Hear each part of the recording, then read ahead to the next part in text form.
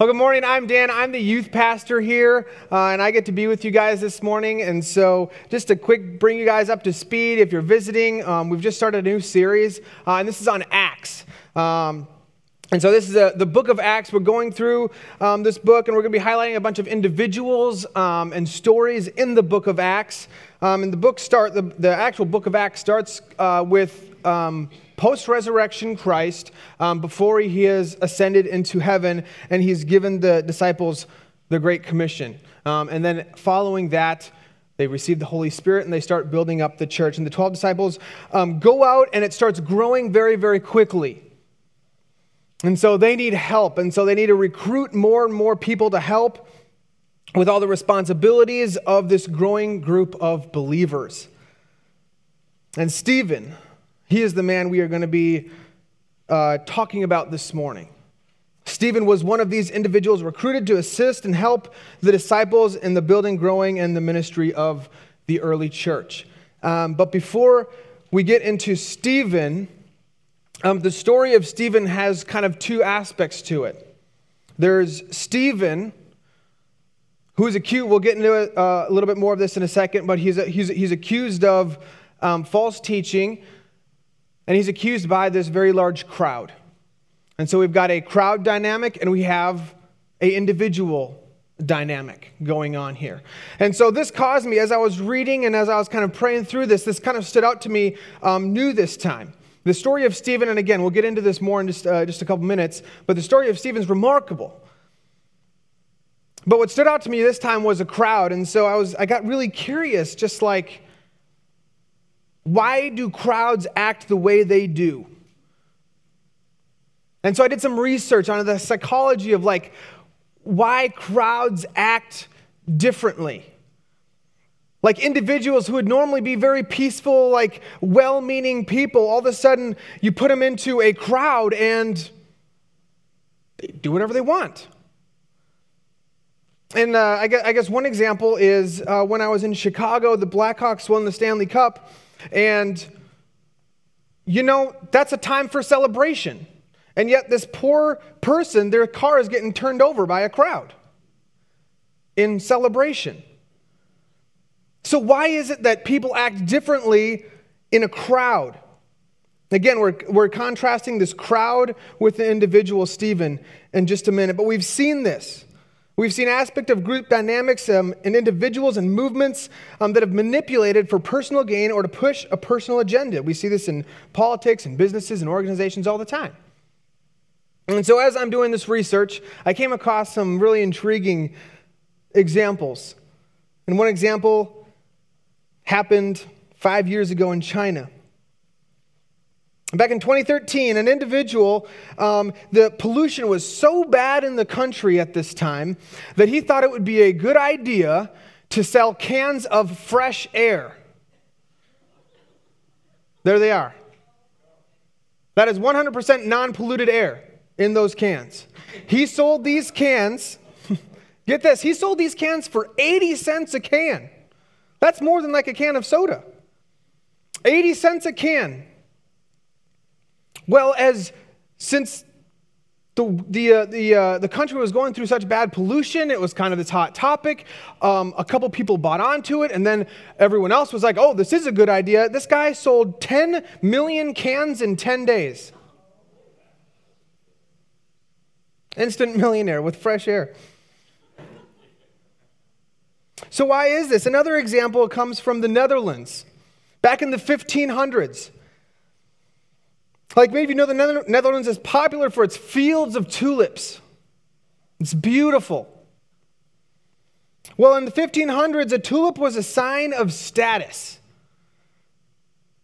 Tulip was a sign of status, and this caused the people to purchase more and more tulips. The more tulips you had, the nicer your life looked, the more important you were, the wealthier you were, all that.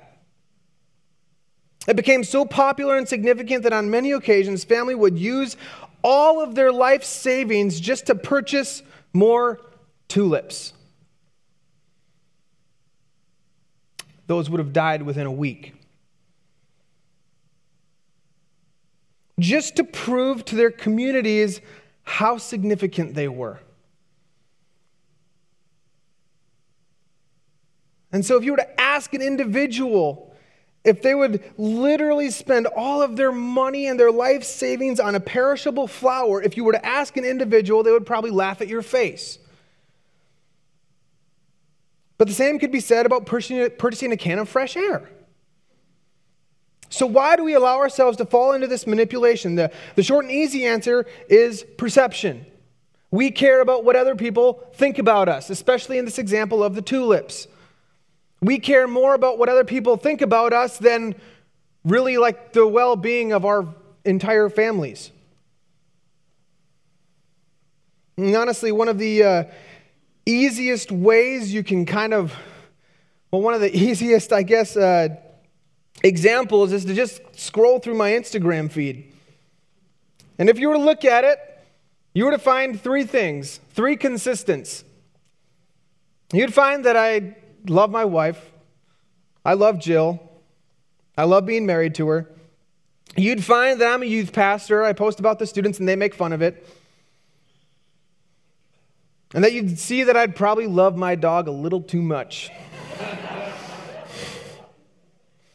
I never thought I'd be one of those people, yet here I am.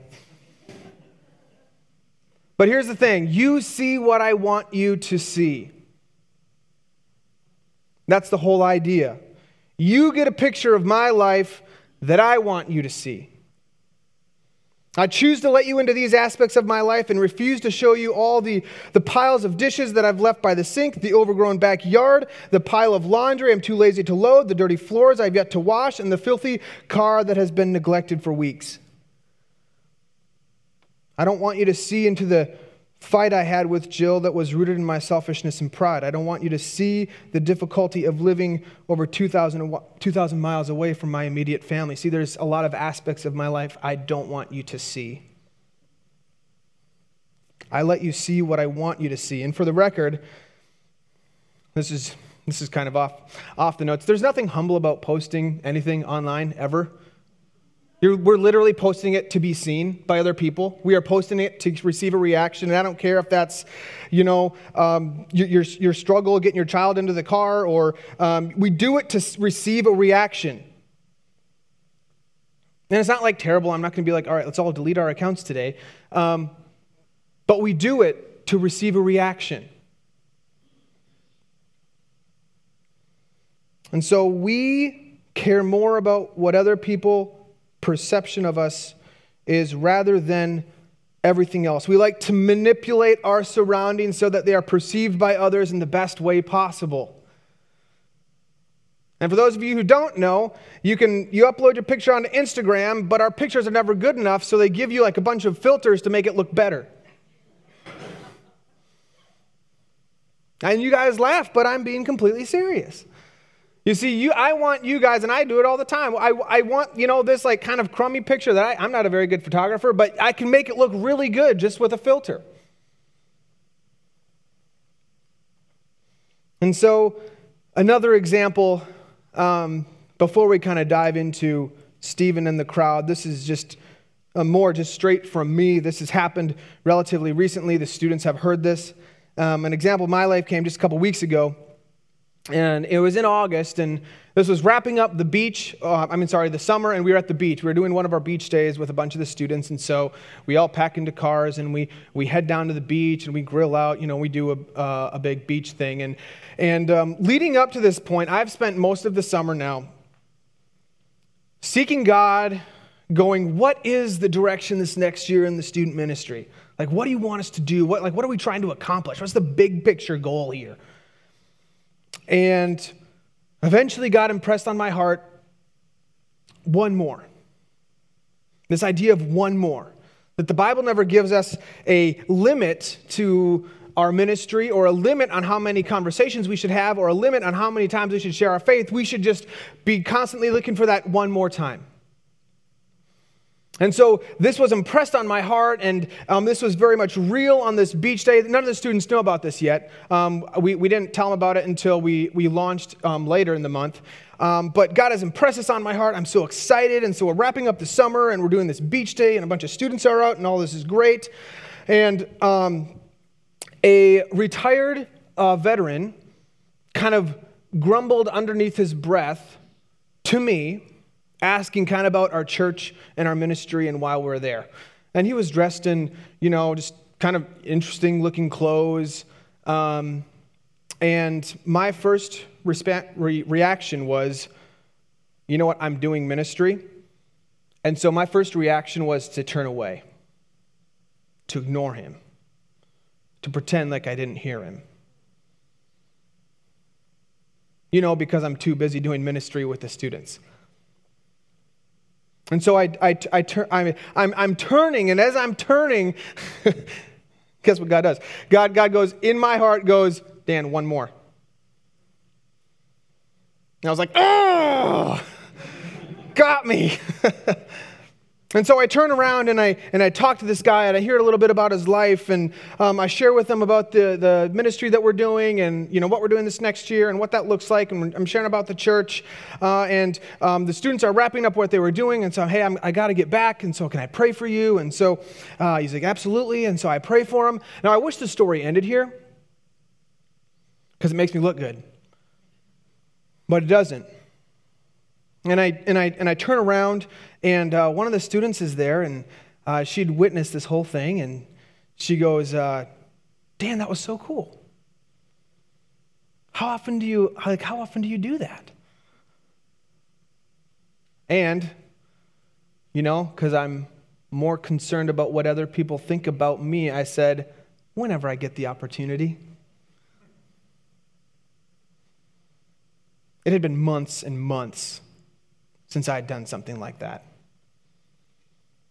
But see, in this moment, I cared more about what other people thought, or specifically the students in the ministry that I'm supposed to lead. I was more concerned about what they thought of myself than anything else. And so this is where we're at. I did not want to admit that. I wanted to manipulate the situation to make me look as good as possible. And so with that being said, we're going to turn to Acts chapters 6 and 7. You guys can turn there. And JP asked me to preach on Acts 7, the trial, the defense, and ultimately the death of Stephen.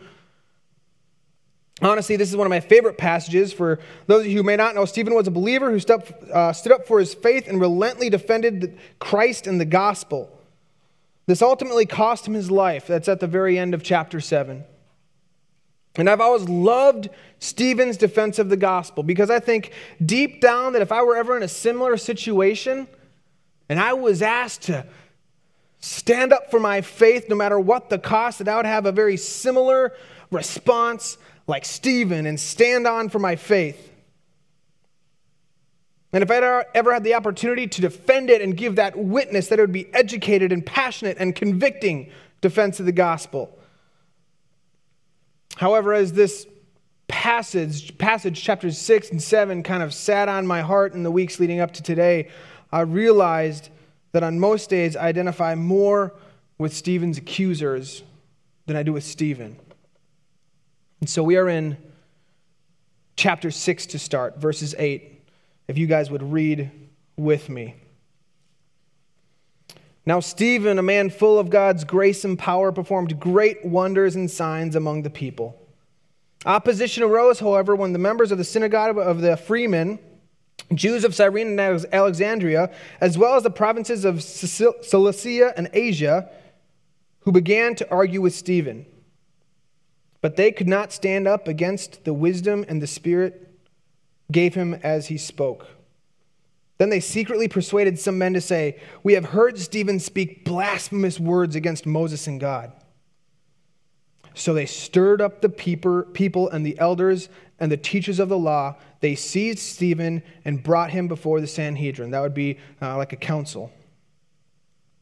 They produced false witnesses who testified, "This fellow never stopped speaking against this holy place and against the law.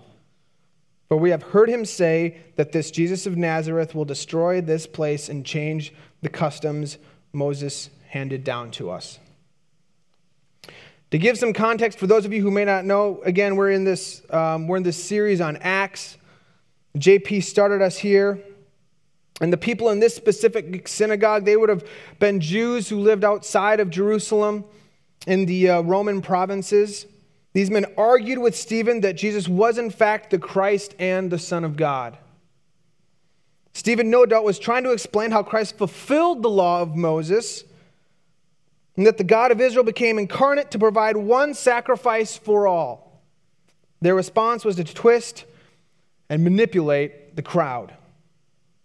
These leaders in the Jewish law would have been very familiar with the Old Testament scriptures and would have known the prophecies about Christ. However, when confronted about it, they were simply more concerned about how they were perceived by everyone else.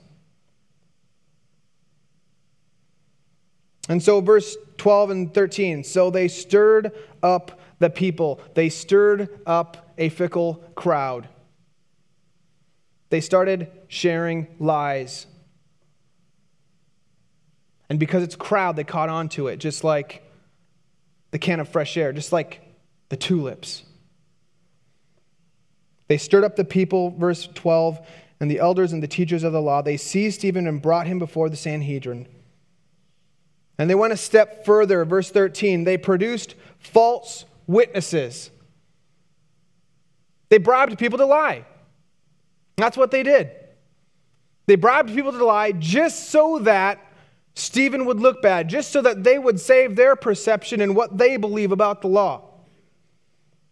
They accused Stephen of not following in the footsteps of Moses and created stories and witnesses that lied just so that they would get their own way. This brings us to our first point. The leaders of the law chose to manipulate the crowd in their favor. They chose to manipulate. They chose to spread false teachings. They chose to spread lies. And if we're going to be honest with ourselves, you guys, where does this sound familiar? Maybe in some of the illustrations I gave you already.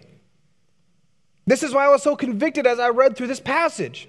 Honestly, I wanted to go on and on about Stephen's faithful and incredible defense of the gospel. That's what I wanted to do. I really did. But as I read, I couldn't shake God's conviction on my own heart of the ways I daily manipulate my surroundings so that I am perceived a certain way. I am just like the leaders who rejected Christ 2,000 years ago. So there's a point number one. The leaders chose to manipulate the crowd. That is where I find myself. But that's not where this morning ends. And then there's Stephen. Then there is Stephen. And I wish we had time when JP said, yeah, you can talk about Stephen. Chapter 7 is 60 verses long. I wish we had time to go through all of it because it's amazing. But we're just going to highlight some of the things that Stephen did and he said. And it says, nowhere in these chapters, nowhere does it say that Stephen tried to produce his own witnesses. You see, they produced false witnesses. They were sharing all these lies. Stephen never even attempts to go out and go, well, I know some people who were there. They could say maybe something different. Stephen doesn't do that.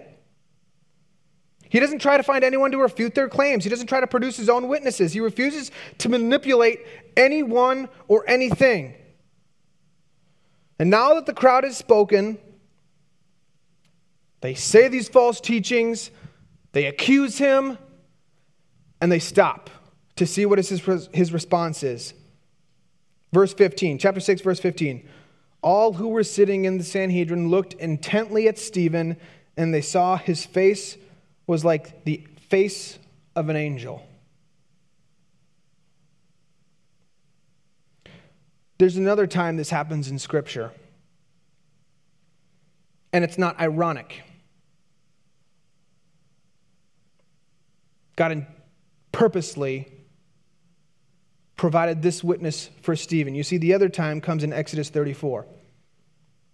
And many of you guys maybe know this when Moses receives the law and had literally been God's presence and glory reflected off the side of the mountain. And it was so holy and so perfect that Moses' face was glowing. Exodus 34:29 says, when Moses came down from Mount Sinai with the 2 tablets of the covenant law in his hands, he was not aware that his face was radiant because he had spoken with the Lord. The Spirit went ahead of Stephen before he said one word. Why? Our second point. Stephen chose to yield to the Spirit. Stephen chose to yield to the Spirit. He didn't try to manipulate anything. He literally allowed the Spirit to come in, and as they accuse him against Moses, as they accuse him against Moses' teachings and the law, before he gives his defense, and how he comes in line with Moses and how Jesus was God incarnate and that they've been persecuting all the prophets and all this, before he even gives this, God makes his face shine just like Moses's, confirming that he is in fact in the presence of God and he in fact was a true witness. Stephen chose to yield to the Spirit. The leaders chose to manipulate. Stephen chose to yield to the Spirit. When we allow the Spirit to go before us, that is where the power lies, and not in our own words or actions. When we try on our own, it becomes about us. Becomes about us. So Stephen yields to the simply, and he simply goes through the history of Israel, in which we don't have, again, I wish we had time to cover this. This is an incredible testimony and one of my favorite parts of Scripture. But he goes through the history of Israel up until where they were at that time. And he chooses to look at how God called Abraham and then walk through how God worked through Moses, and he uses the same person they are accusing him of not following. And I personally believe, it doesn't say this specifically in Scripture, I personally believe that Stephen's fate was decided before he arrived that day. I mean, if they'd gone through all the trouble to get these people to lie, they were trying to manipulate the outcome. These leaders set him up for failure and ultimately death. But in Stephen's testimony, he comes to Jesus and how God made manifest his Son in the person of Jesus, and that they chose not to listen to him and ultimately kill him. And here's the thing, these leaders are in utter denial that they did something wrong. They're in utter denial. And even if we were to, apart from rejecting God or Jesus as the Son of God, that's a separate thing. They don't think they've done anything wrong. They don't think they've committed murder. And this is the whole point. They're so concerned about their perception. No, they didn't actually kill Jesus. The Roman soldiers were the actual ones that were whipping him and drove in those nails and hung him on the cross. They only handed him over on a silver platter. They only stirred up a mob over here so that if they didn't do what they wanted to, they were going to have an uproar. But they don't see it that way. Technically, the Romans were the ones that killed him, not us. And so Stephen says this, chapter 7, verse 51, he confronts them. And he says, "You stiff-necked people, your hearts and ears are still uncircumcised. You are just like your ancestors. You always resist the Holy Spirit. Was there ever a prophet your ancestors did not persecute? They even killed those who predicted the coming of the righteous one. And now you have betrayed and murdered him. You have received the law that was given through angels, but have not obeyed it." Stephen confronts them about this. And their response is, again, just like maybe something I would do. That as I'm going through Scripture and I'm like, oh, this is so good. Oh, yeah, this is so good. Oh, God's so good. He does all this crazy stuff. And then there's, those couple verses that speak straight into your circumstance and what you're doing wrong. And we quick close it up and put it back on the shelf like, oh, I didn't actually read that. That's the response here. That Stephen addresses how they've made these mistakes. And at this moment, this is this was curious to me. At this moment, the crowd had a choice. This group had a choice. They could have seen their wrongdoing. They could have made that choice. They could have admitted their sins and received forgiveness and grace. They could have. If we look at Jesus' ministry, there is no point that is too far. Just look at the thief on the cross. You can live your whole life in denial. You can live your whole life living in a way that is contrary to Scripture or against God. But there is no point that is too far. And so at any point in this moment, they could have realized that, and they could have been convicted, and they could have opened up Scripture further, and they could have heard that or seen Stephen's witness. But instead they slam their Bible shut like we do, and they throw it down, and they grab Stephen, and they ultimately throw him outside and they kill him. They had a choice. They had an opportunity. Or they could continue living in denial of their past and the decisions they had made. And so, guys,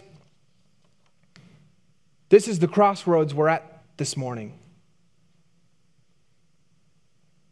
There's these two sides, there's this crowd and this group, and there's this individual, Stephen. And we have the opportunity to choose one way or the other. Because as soon as we leave today, or as soon as we leave next week, or whatever it is, as soon as we go out, the crowd, the world, they start speaking to us. And they start trying to pull us in. And they start trying to manipulate us into acting or thinking a certain way.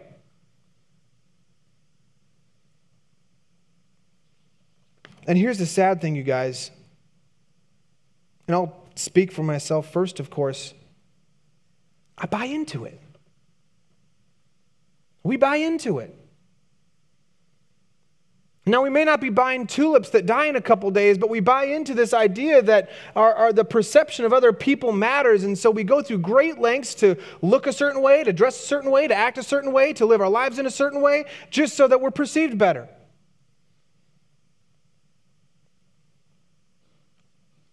And so we have this choice, and here's our last point, kind of bringing the two together, marrying the two together. The temptation will always be to follow the crowd.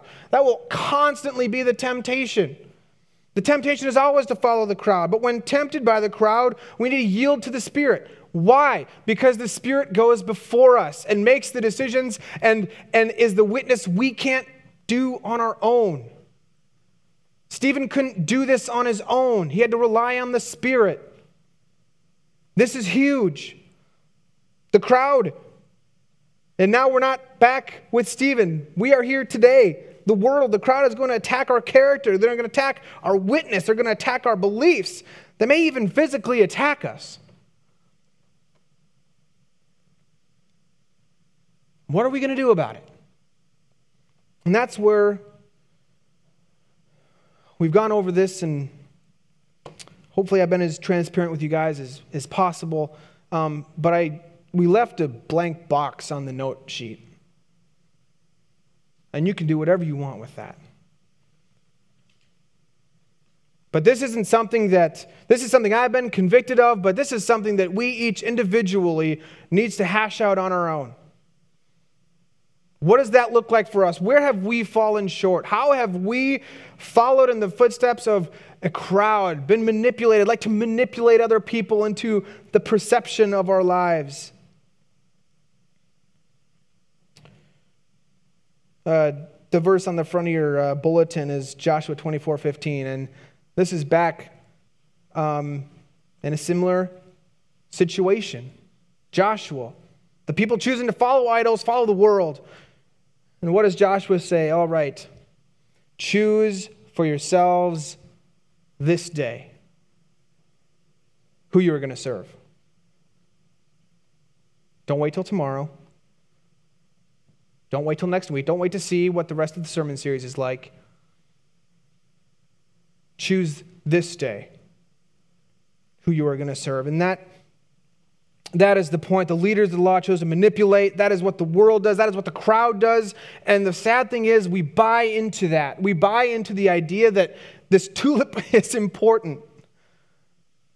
That the perception of other people's is really that important when the creator of the universe, who already thinks so highly of us, offers his life as a sacrifice for us and goes, it doesn't matter what you look like, it doesn't matter what you've been through, it doesn't matter what your lives look like. I love you, I care about you, and I want to be in that relationship with you. And that's hopefully what the emphasis was at communion.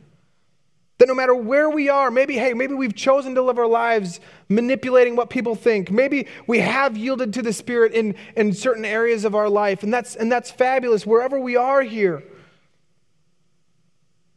It doesn't mean it's not going to be hard tomorrow. And wherever we are, we have this opportunity today, this week, to respond to the gospel once again. You see, I grew up with not the best understanding of the gospel.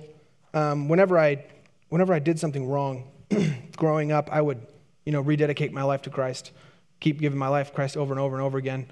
I've probably done it 300 times. But God doesn't ask us to do that. But I also had the wrong perception that once I understood, okay, that I don't need to do that, I had a wrong perception that, okay, I've accepted Christ, I believe the gospel, and that's done.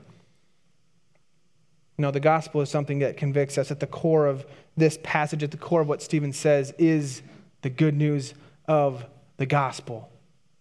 Jesus came. We have a choice. We can identify with a crowd. We can identify with the world. Or we can make the really, really hard decision to yield to the Spirit, trusting that no matter what comes next, Stephen, no matter what comes after this defense, I have let the Spirit go in front of me. And to end, I want us to read chapter 7, verses 55. And this is minutes before Stephen's killed. He says, but being full of the Holy Spirit, he gazed intently into heaven and saw the glory of God and Jesus standing at the right hand of God. And he said, behold, I see the heavens opened up and the Son of Man standing at the right hand of God. When he's yielded to the Spirit, he yielded to the Spirit, the glory of God. He witnesses it. And it's shining off his face. Just like Moses. I thought that was incredible. The very man they're trying to accuse him of. God goes, no, this guy's doing exactly what I've asked him to do. But it cost him his life. So we have that choice. We have this crossroads. We can either identify with the crowd, with the group, with what's popular, with what's meaningful by today's standards, whatever that is. And again, I say this as one, hopefully I've given you a picture of what that looks like in my life, that this is something I leave here today. It's going to be hard to do tomorrow. It's going to be hard to do the next day and next week. But we must choose to yield to the Spirit. Each one of us. That's why there's a blank box. No one's going to force you to do that. You write in there whatever you feel God's leading you to today. Let's pray. God, thank you thank you first and foremost for the gospel. That regardless of where we're at today, regardless of what's happened to us, regardless of how we've chosen to live our lives, that you love us. You desire to be with us. And that even when we fall up short, even when we turn to this world, even when we turn to the perceptions of other people, that you are standing there with arms wide open. God, thank you for the gospel. I pray that this runs deep into our lives today, deep into my heart as we go tomorrow and we make decisions and we see people and we're tempted to say certain things or to do certain things that make ourselves look better, and in doing so are pointing people away from you rather than to you. God, I pray that this morning that each one of us would make that conscious decision to yield to the Holy Spirit and simply follow. Follow whatever the Spirit has us do. I pray this in Jesus' name. Amen. Before the worship band closes us, JP has been standing down front here. If anyone would like to pray, I'll be down in front, down in this corner during this last song if you feel led to do that.